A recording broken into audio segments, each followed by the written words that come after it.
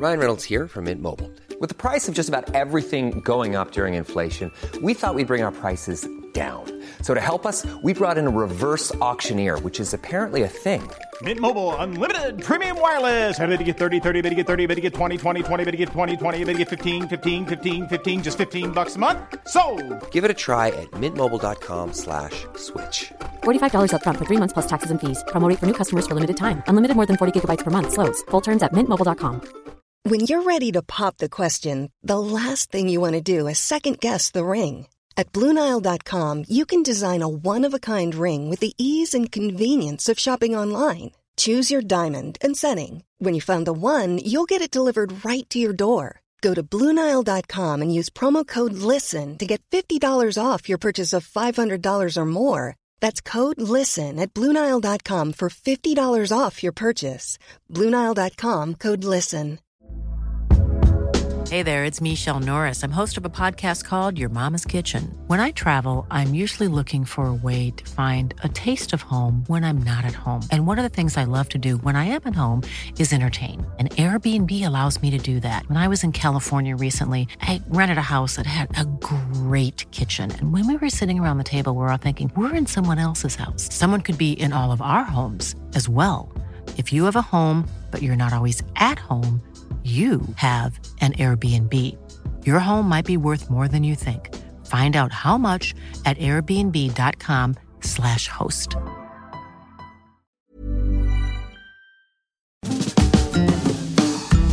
Hi, I'm Zibby Owens, and you're listening to Moms Don't Have Time to Read Books.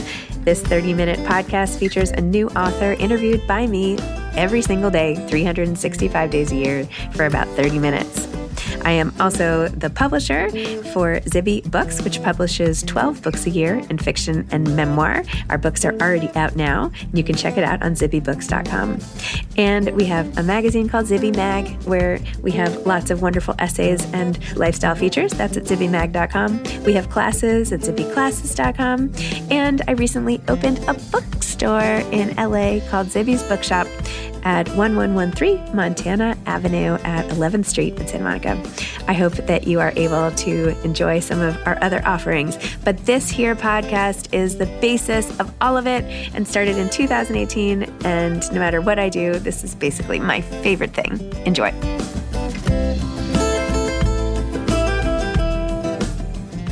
This weekend, I am re-releasing an episode, which is one of my favorites, with Hillary Clinton and Louise Penny. I originally did this as part of an event for the Temple Emanuel Stryker Center, and I was particularly nervous, and it ended up being one of my favorites. We were laughing, and it was awesome, and I really still can't even believe I did this interview. I hope you enjoy it. I am so excited to be releasing this episode based on my conversation with the Temple Emanuel Stryker Center live with Hillary Rodham Clinton and Louise Penny about their novel State of Terror, which had just hit the New York Times bestseller list about an hour before we started this event together. So thank you to the Stryker Center. Thank you to Hillary Rodham Clinton and Louise Penny's publicist for asking me to moderate this event, which was perhaps my favorite that I've ever done on this podcast. So exciting. I was a little nervous, but it ended up being fantastic. And I hope you enjoy it. It was great. Okay, so in case you don't know, Hillary Rodham Clinton became the first woman in U.S. history to become the presidential nominee of a major political party in 2016.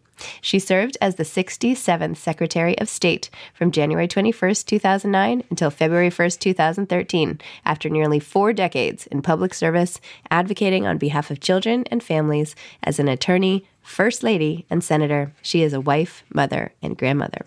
Louise Penny is the #1 New York Times and Globe and Mail bestselling author of the Chief Inspector Armand Gamache novels. She has won numerous awards, including a CWA Dagger and the Agatha Award 5 times, and was a finalist for the Edgar Award for Best Novel. She lives in a small village south of Montreal. I really hope you all enjoy this episode. It was such a thrill to do it. It's nice to meet you, ladies. Thank you. I'm Zibby. Hi. Thanks to Gotti and the Stryker Center for all this. I am so excited to discuss your book. It was so good. It destroyed 3 days of my life where that was all I could do. I'm sorry. That's all right. You're not sorry at all. She is not sorry at all. I feel like I hadn't felt that way since I binged on Homeland and I couldn't get off the couch. I was riveted. So it had that same level of intrigue and, made me obsessed with it. So anyway, thank you. And I also wanted to say there were so many references to the ladies in this book having some Chardonnay together. So I brought a little bottle so we can pretend that we are enjoying this. That's not a little bottle. That is not. I'm just going to have it after, that'll just be it. Yeah. If I had a pair of Spanx, I would put them on here as well. But that was part of what made this book so amazing, is that the two of you together made Ellen Adams seem like the most relatable and yet amazing woman ever. So she's doing the things that every other woman who's probably on this Zoom or in the world has to do every day, and yet so much more. So she becomes such a multidimensional, amazing character. Tell me a little bit about how the two of you collaborated. I know it says a lot in your amazing acknowledgments, which are award-worthy in their own right, but how you collaborated to craft this character. Well, I'll start, Zibby, and then Louise can continue on, because it's a wonderful story that brought us together to become friends and then led us to collaborate. It really started back during my presidential campaign. Gadi mentioned my coming to the Stryker Center to talk about that. And during that campaign in 2016, one of my closest friends, my best friend from literally sixth grade, a woman named Betsy Johnson Ebeling,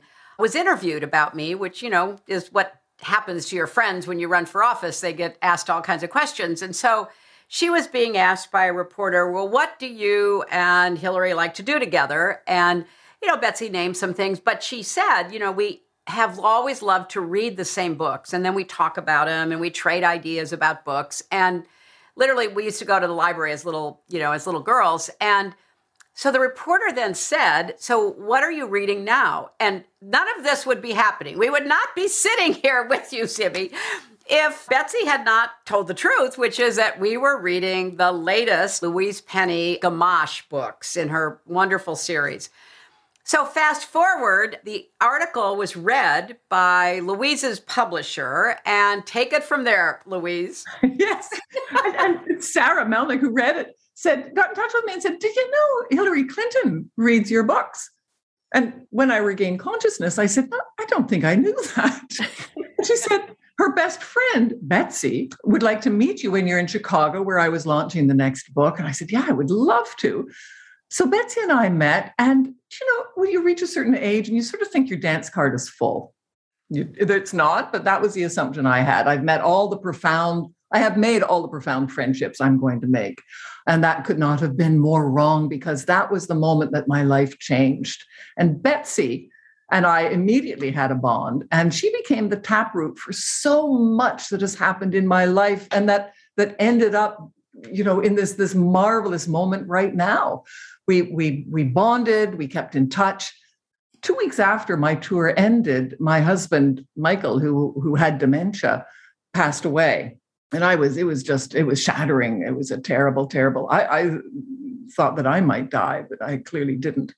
And I was reading, and it was very comforting to read the letters of condolence, many of which were from people who were friends and we knew, and I'd sort of expected them, and there they were, and it was very nice. But one I didn't expect, and it was from Secretary Clinton. Couldn't believe it. She took time from the most brutal political campaign to write a letter of condolence. And it wasn't just, dear occupant, sorry for your loss.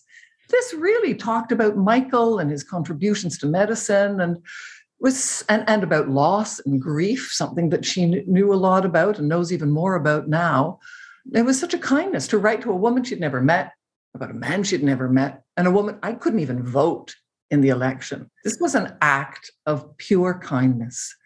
And from that moment on, Michael adored Hillary. I always had such respect for her, but it went to a whole other level, as you can imagine. Then after the election in February, Betsy got in touch and said, Hillary's invited us to her home in Chappaqua for a weekend. And I thought, that's good. Of course, I would love to come. But frankly, Zibby, going through my mind was like, a weekend. Like initially it was going to be one night. I don't know if you remember this, Hillary. And then you made it 2 nights. And I'm thinking, I can probably not say something really stupid for one night. But what are the chances? Like, how long can I smile and nod? But you and I just have one more little, like the moment we actually met, we were at dinner at a restaurant. Bill was obviously with us and a couple of other people. And Hillary, you were giving a talk in Boston, and you flew back and you were a few minutes late for the dinner. So we were already seated. The restaurant was full. It was throbbing. Hillary shows up at the door and the place goes silent. And then as one, they rose, and the cheers and the clapping. I'll never forget it. I've never seen anything like it. And then as the coda to that, throughout the dinner, as Hillary is trying to eat, these young women came over and thanked her. They didn't want, some wanted a photograph, but for the most part, they just wanted to thank her. And many were in tears. And Hillary, you were so gracious with them. It was obviously a moment I'll never forget. It was beautiful. Well, that was the beginning, Zibby, of our wonderful friendship. And we got to spend time together. We spent it with my family, with Betsy and her husband. Obviously, Louise was a gracious host. We actually went to Canada. I came to your place for Thanksgiving. Came for Thanksgiving. We went to Canada to see you, to see some of the places that are scenes in your books. And then we lost Betsy. Betsy passed away in July of 2019 from breast cancer, which she'd been fighting for 10 years. And both Louise and I were honored to speak at her memorial service. It was, just an incredible shared grief, losing our friend. But it also further expanded the circle of friends that welcomed Louise. So all these friends of mine, literally from high school, who we'd stayed in touch with, and Betsy was kind of the pivot around which we all rotated, because she was the one who'd keep us informed about somebody's family or if an illness struck, anything that was important. And we've continued to be great friends. And then, toward the end of 2019, we were both called by our agents asking if we'd consider, writing a political thriller. I have to confess, I was very apprehensive. I said, look, I love Louise as a friend. Obviously, I admire her greatly as a writer. I have never written fiction. I don't know whether this could work. I'm really cautious and not particularly convinced. I think Louise had a similar reaction. And our agents, encouraged us at least to talk. And we started. Well, and we did. We sort of felt there's nothing to be lost to just chat. Let's see how far we can take it. But you're absolutely right. I'd never collaborated with anyone. I had no idea how it's done. I'd read it, then I read a couple of books where people had collaborated and tried to get a sense of how it's done. So that was my fear, really, was, as you described, losing the friendship. And I was just afraid that, it's like going from playing singles tennis to playing doubles. And I was just really afraid I'd keep hitting her on the back of the head with a tennis ball. Or worse, would be you hitting me. It would be mutual. But yes, what they did was the publishers, who had no faith at all, by the way, that we could do this. So they refused to sign a contract with us very, very wisely before we proved we had an idea. So we sat down. We were in quarantine by then, or not quarantine, we were in lockdown. You were in Chappaqua. I was in Quebec. And we hammered out a 19-page outline. It was quite something that I'll always remember when we were tossing around, what about this? We knew, obviously, some of the broad strokes was clear. Would it be a woman Secretary of State? Obviously, it would feature strong women characters. That is not exactly a plot line. So we were tossing ideas, but what about this? And I suppose that happens. You remember, and Hillary would say something, I'd say, yeah, but what about this? And then she'd say, no, I don't think that works. And what about that? At one stage, Zibby, do you remember this, Hillary? We got so confused that we actually just stopped talking and stared at each other. Yeah, we thought our screen had frozen. Yeah, but then I have to give Louise all the credit. She then asked the question that unlocked the plot. She asked me, well, what were my nightmares as Secretary of State? And I had quite a few, to be honest, but I ran through some of them with her. They're still my nightmares, but one of them, which I worried about when I was a senator from New York, especially after 9/11, obviously I worried about it all 4 years in the State Department, was the possibility that terrorists could get a hold of nuclear weapons, whether it was a dirty bomb or something more sophisticated, because I knew, and this is in, the public record, I'm not spilling any classified secrets, that had been a constant theme. The, terrorists seeking out on the dark web or through criminal gangs or the Russian mob, whoever they could possibly connect with, the idea that they wanted to possess a nuclear weapon. And when I told Louise that, she was as terrified as I was. I don't think she slept very well the next night. Thanks a lot. Yeah, that's great. I don't think I've slept since I finished this book. Oh dear, don't say that. I hope you do. You have a bunch of little children, so yeah. That's part of why. Yes, okay, fine. But this did not help. Let me just say that. But the other thing that Hillary, of course, is just a genius on so many levels, not only creatively, but obviously what you bring, Hillary, with geopolitically. Because again, we could have a dirty bomb, okay, but it's still not a plot. And Hillary provided the plot. The plot is Afghanistan. All the morass that is that region of the world, and the chaos, and then added to with the American withdrawal and the Taliban coming in. Hillary foresaw this. This was prescient.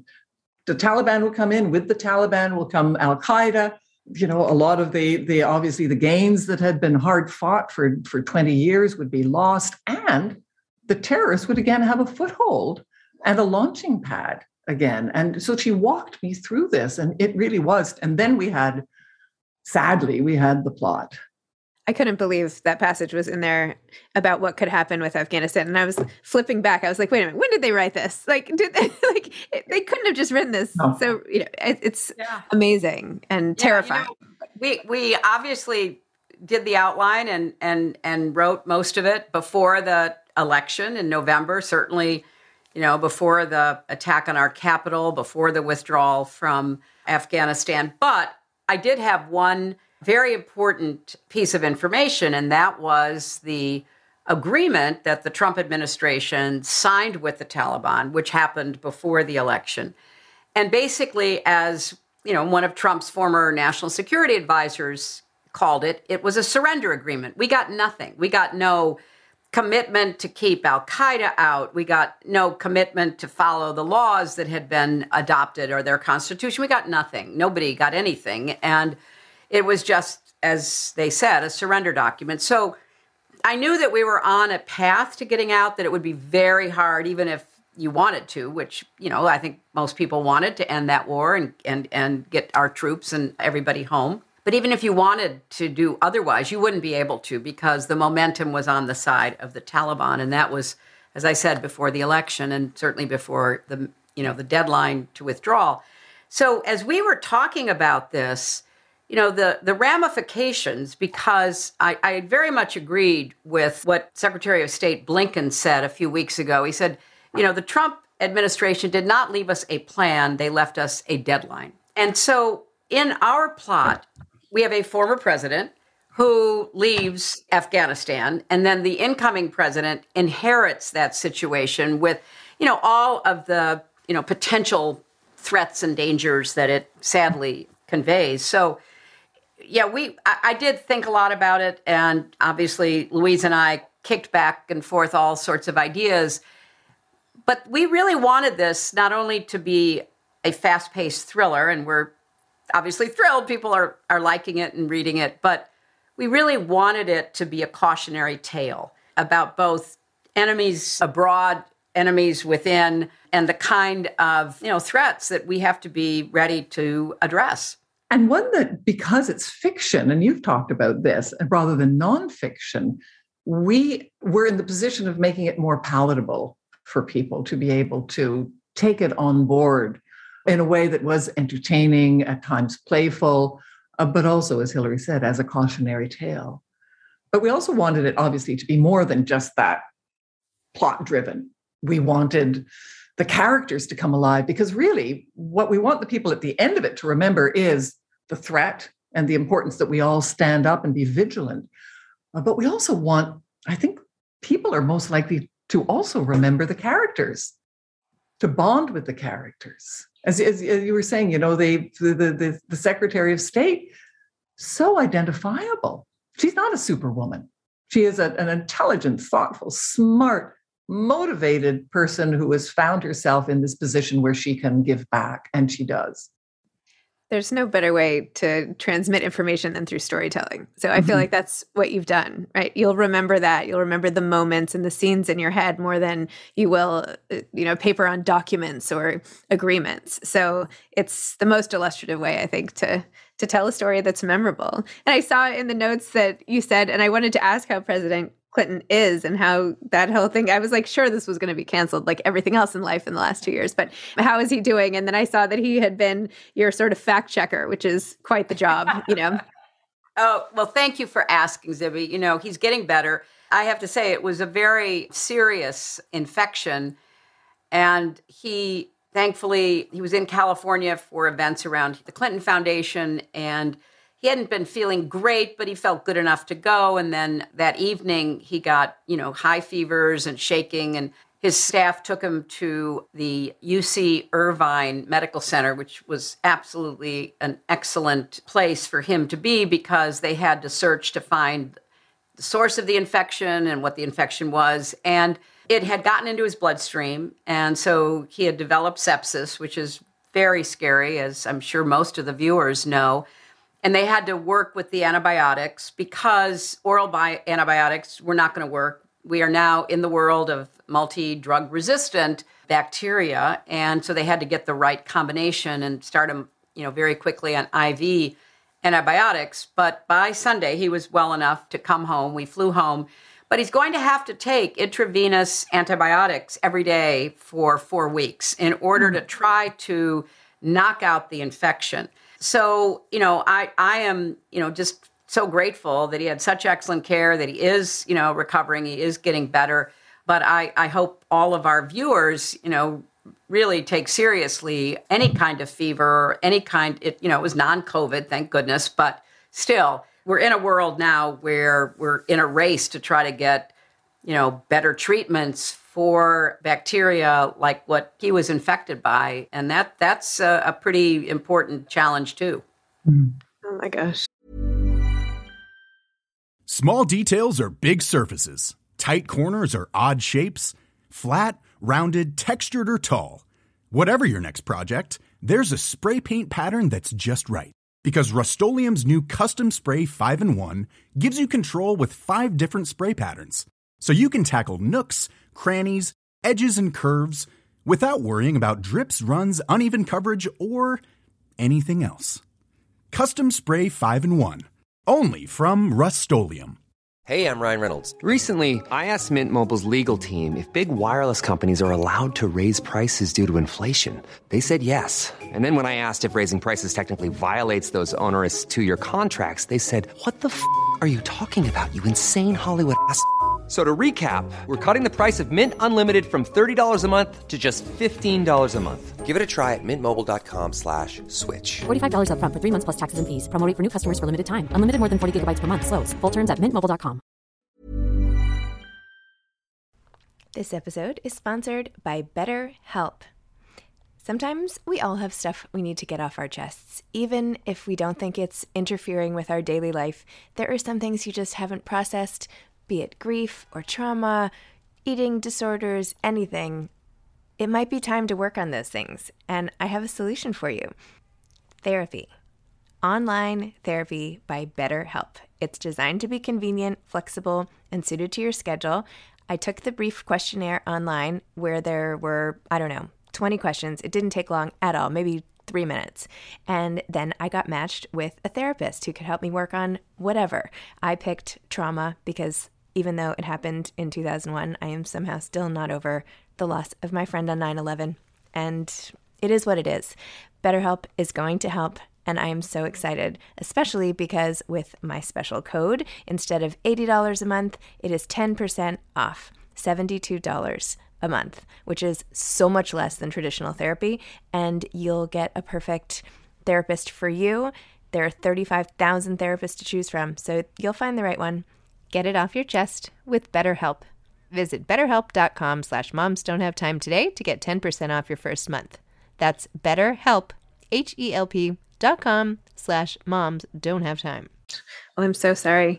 I was thinking as I read the book and your acknowledgments at the end about all of the loss that you have had. And Louise, you too, with your husband. I mean, that is so crushing. And your brother, Secretary Clinton, and your other friend. And like, there's just so much. I know a lot of people, obviously, in the world have had a lot of loss, particularly lately. But sometimes just even the sight of a hospital room can bring all of it back, the smell, something like that. So anyway, my heart was kind of going out to you and just wondering if this was all, if it was even more than the fear of losing someone you've been with forever, coming right back. I mean, Debbie, that's really both very thoughtful and astute of you, because Louise and I have really reflected about how a lot of the motivation behind this book, frankly, was fueled by loss. As you point out, the person I thought of as we were developing the character of the Secretary of State, Ellen Adams, was a dear friend of mine, Ellen Tauscher, who had been a member of Congress from California, who I had asked to leave Congress to come to the State Department with me to run the program on arms control. So she became the Undersecretary for Arms Control, and she understood the threat of nuclear weapons. She was really one of the experts, and she passed away prematurely in May of 2019.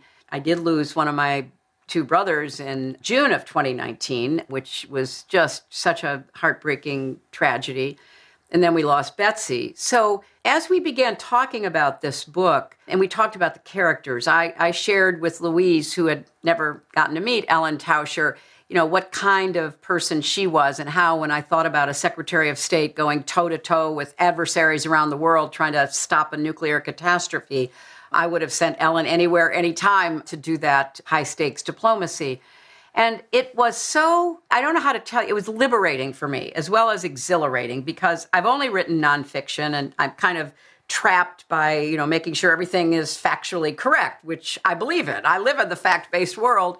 But this gave us a chance to tell a story rooted in reality, but with just enough elbow room and license that maybe readers could actually absorb it better than, some 500-page treatise about the danger of nuclear weapons falling in the hands of terrorists. We would show, not tell, I guess I would say. You've described it as not having to force feed people spinach. Yeah, right, exactly.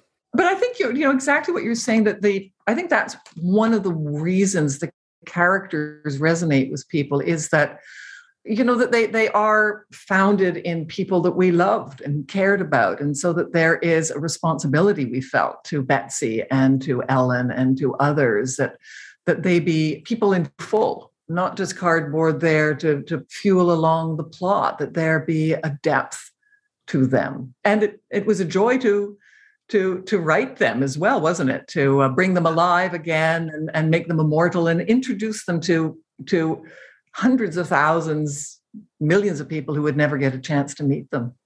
That is what's so nice about writing about those of the people that we've loved so much, who we've lost. And I've lost a number of people too, actually one on 9/11. And, it's so heartwarming when you can introduce them to people through words. And it's like you've done some sort of a mitzvah because you kept their memory alive. So you could sense that in this book, because so much of this book was about friendship. I mean, even just the kind words exchanged between Betsy and Ellen. And there was one scene where they were on the phone or something, and Betsy said, be careful, Ellen Sue Adams, after this long pause. And it was just this lovely moment where they're working together, but there's so much love there too. So I don't know. I felt like, yes, of course, it's this nail-biting thriller with like more travel than I don't even know how many miles Ellen Adams has put on at this point. I'm like, is it even physically possible for them to have gone to this many places in this amount of time? I don't know. I'm sure you checked. We did. Actually, that's one of the things our editor did, because I think, Hillary, you and I, we had Ellen flying all over the place because she had to, and others were flying all over the place. And our wonderful editor, Jen Enderlin, was the one who sort of said, how can it be 3:00 here, but 9:00 there and 7 p.m. there? And maybe you want to sort of work that out a little bit. Yeah.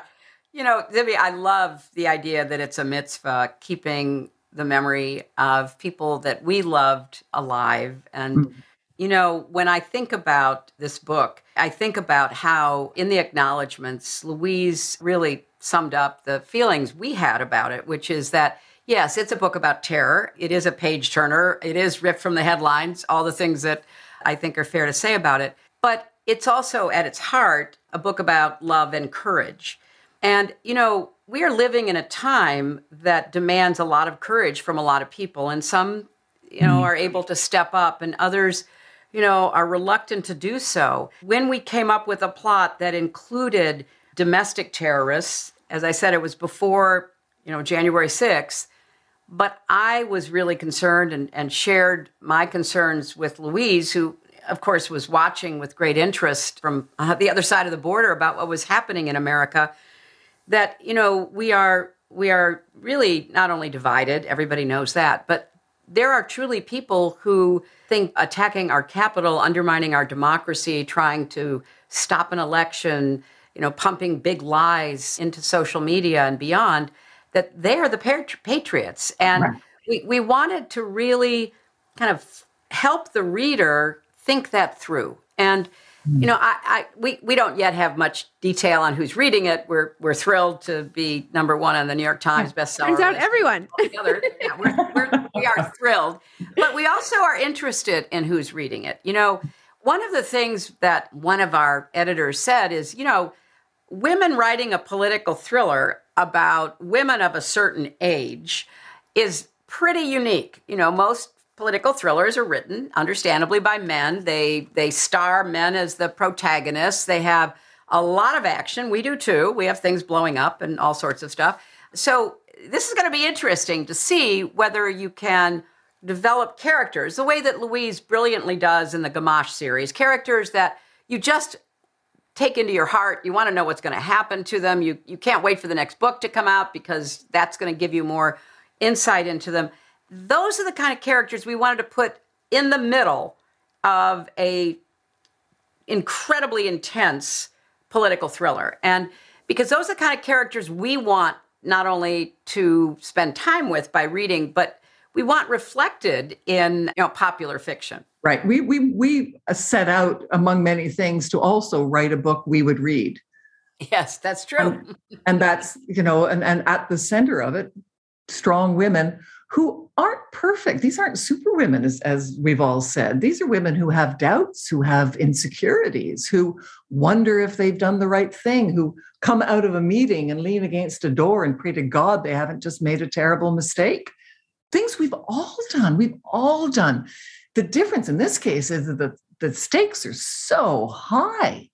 And that's one of the great joys and insights of working, of course, with Hillary, is getting inside the room, getting to see what it's like when there is a global catastrophe underway. And information has come. People have been, foreign ministers and prime ministers, woken up in the middle of the night. Information is coming in and it's half-baked and it's who knows what's true and who knows who to believe. Trust is a major issue that runs through this whole story. Who do you trust politically? Who do you trust personally? Do you trust yourself? And even like layering on mothering of adult children and what you do when their paths kind of aren't maybe, well, anyway, when the paths diverge in the woods and you see what your kids end up wanting to do, whether or not that's what you had in mind or not, and how you keep all those conflicts together while you're busy, running the country and everything else. So that's such a great insight, Zibby. Obviously, the plot has many twists and turns, and some of them have to do with adult children, as you just rightly point out. And, that's what I think we mean when Louise is saying, these women are not perfect, and in most political thrillers, the women who are there, they're assassins or they're love interests or, they're the stern, intelligence director who gives the guys in the field their orders. And you don't really get to see much about their life. And yes, this may be the only book you'll ever read, Zibby, that has both Spanx and flannel moose pajamas in it. Oh, I hope not.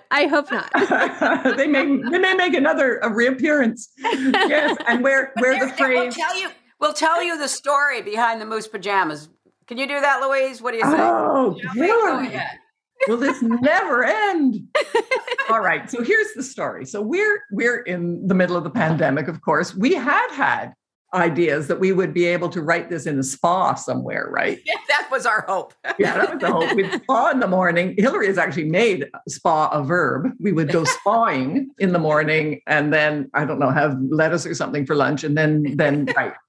That didn't happen. So she's in Chappaqua. I'm just north of Montreal at the lake house. And we're FaceTiming and we're trying to figure things out and sending notes back and forth. And we say, you know what, let's FaceTime when the day settles down, 7:00. So we get on FaceTime. Isn't Hillary in bed? 7 p.m. She's yes. And isn't Louise in bed? So we're both. That's the thing. We're both in bed. Pajamas. I do not know where the days went during the pandemic, but I would be ready for bed at 7 p.m. I wanted it, to be on the downward slide. And Louise, of course, being the good Canadian that she has the Order of Canada. I mean, it's very distinguished. She's in her moose pajamas. So it comes with the Order of Canada, actually. The Order of Canada, not the Order of the Moose. No. So then Hillary, of course, being the silly woman she can sometimes be, mocks me for like 8 months. And it actually, as the readers know, it ends up in the book where a Canadian character is wearing moose pajamas. But I did get my own back. You came over for lunch the other day, and I gave Hillary a pair of her own flannel moose pajamas. Oh, exactly. I, as soon as the weather gets cold enough to wear, I intend to wear them. Yes. Yeah, I want to see that. It could be I'll send you a picture. Honestly, I will. It could be a good holiday giveaway. You could start selling the pajamas with a book and tying it with a red ribbon and it could. Oh, Zibby, good idea. Oh, great idea. It's a great idea. I think a percentage needs to go to the Stryker Center, but that's a fabulous idea. There you go. So are these characters going to live on? Well, I think we are just having so much fun right now. Just, to hear that we were just hit number 1 in North America, not just, I think we just want to breathe it in, relax. I think sometimes, as we all know, life can just pick us up and it's been like in a wave and we forget to just relax and take a breath and enjoy it and count our blessings. So I think we're doing that right now. And then we'll blow up some more stuff. I find it hard to believe that either of the two of you are really just like relaxing and kicking back. I'm sure you have 8 million other ideas brewing for what's to come, but we do have a lot of things going on. Louise has so much happening with, anybody who produces a book every year for how many years? 17, 18 years? I think 300, 340? I don't know. It goes back to, at least the Revolutionary War. It's just so remarkable to watch her in action. And yet at the same time, we really do want to enjoy this. We're having a great time, promoting the book, talking to people like yourself. So we don't want to get ahead of ourselves. We want to just absolutely relish this. Don't you remember, Hillary, when we first this was proposed and we had one of our first FaceTime calls, and I think we both made it clear that we're not going to do this unless we're going to enjoy it.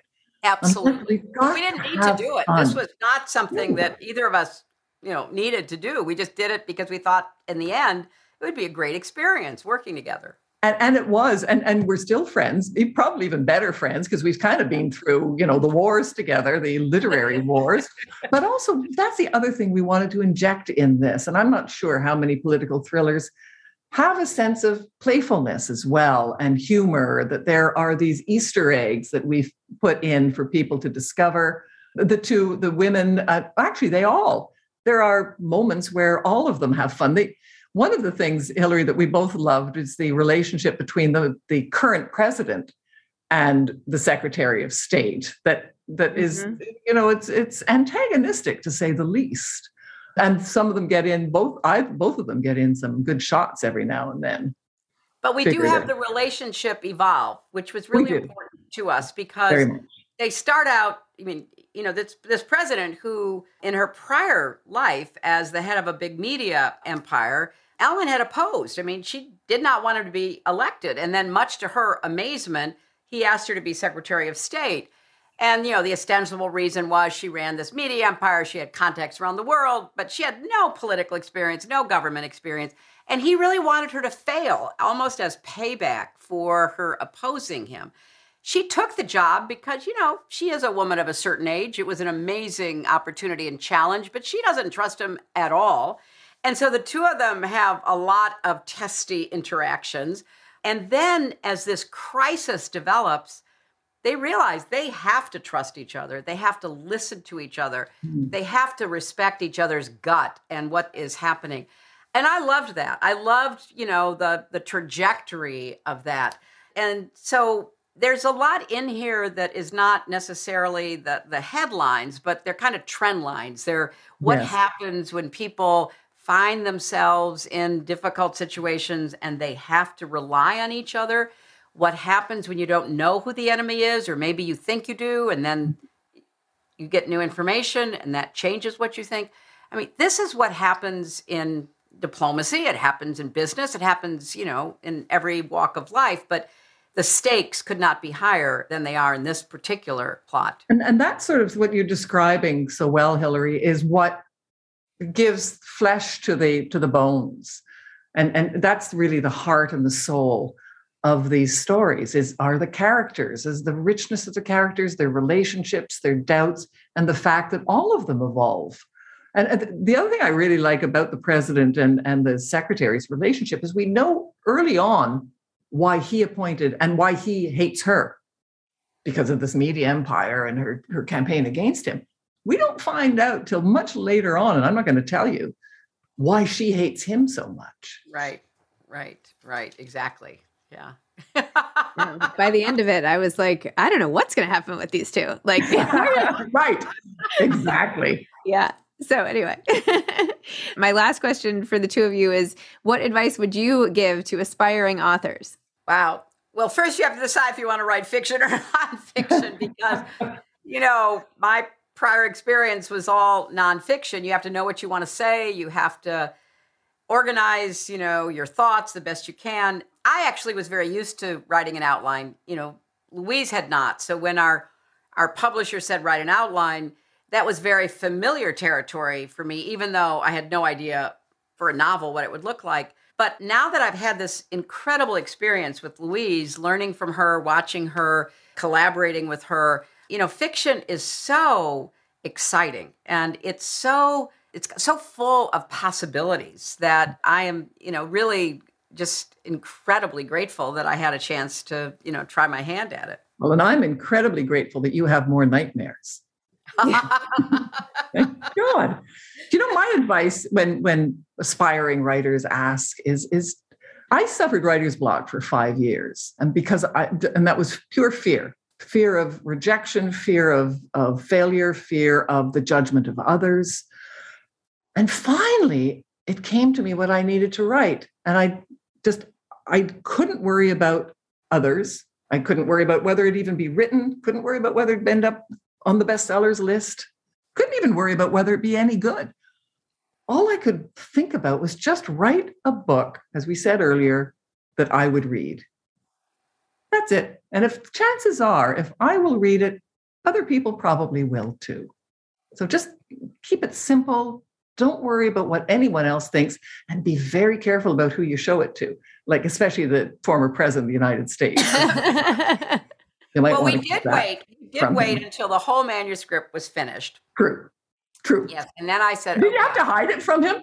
Did you have to lock it in a drawer? I had to cover it up whenever he would, come into my office to see what I was doing. And then I finally said, would you read this? Tell us what you think. And thankfully, he liked it.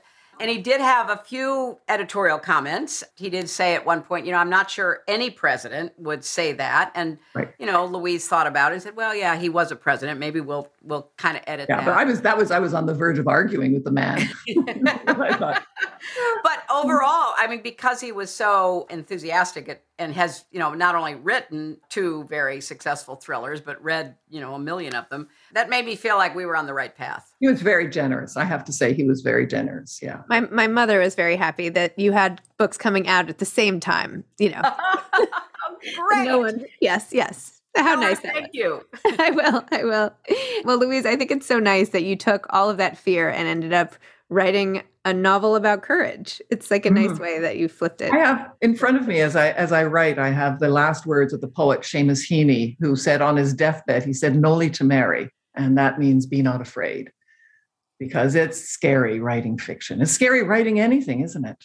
I mean, it's scary doing anything, you just have to just get over it. And just going out the front door sometimes is scary. Well, I didn't mean to leave on that negative note there. But anyway, I know Gotti wants to hop back on to say goodbye. But thank you from me too. This was so fun. Thank you. And can we also say too, this is the last event in our virtual tour. And I can't imagine anything more special. And Zibby, you've just been fantastic and has the Stryker Center. Just thrilled. Thank you, everybody at Stryker and Temple Emmanuel. Thank you. Thanks for listening to this episode of Moms Don't Have Time to Read Books. Don't forget to follow me on Instagram at Zibby Owens and at Moms Don't Have Time to Read Books. Also sign up for my newsletter at zibbyowens.com and sign up for my virtual book club and meet lots of authors on Zoom every other week. Thanks so much to Steve and Ryan at Texture Sound for the sound editing. And thank you to Morning Moon Productions for providing this fantastic intro and outro music.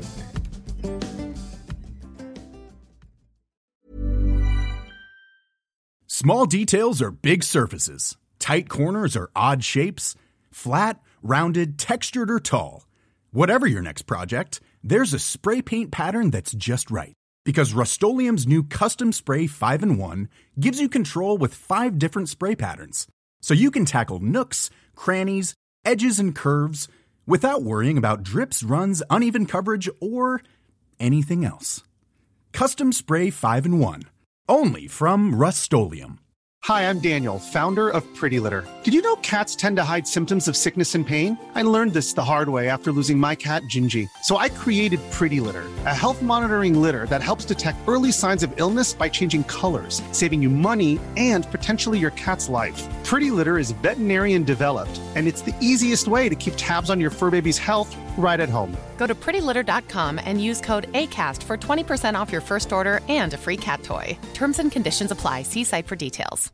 Imagine the softest sheets you've ever felt. Now imagine them getting even softer over time. That's what you'll feel with Boll & Branch's organic cotton sheets. In a recent customer survey, 96% replied that Boll & Branch sheets get softer with every wash. Start getting your best night's sleep in these sheets that get softer and softer for years to come. Try their sheets with a 30-night guarantee. Plus, get 15% off your first order at bollandbranch.com. Code BUTTERY. Exclusions apply. See site for details.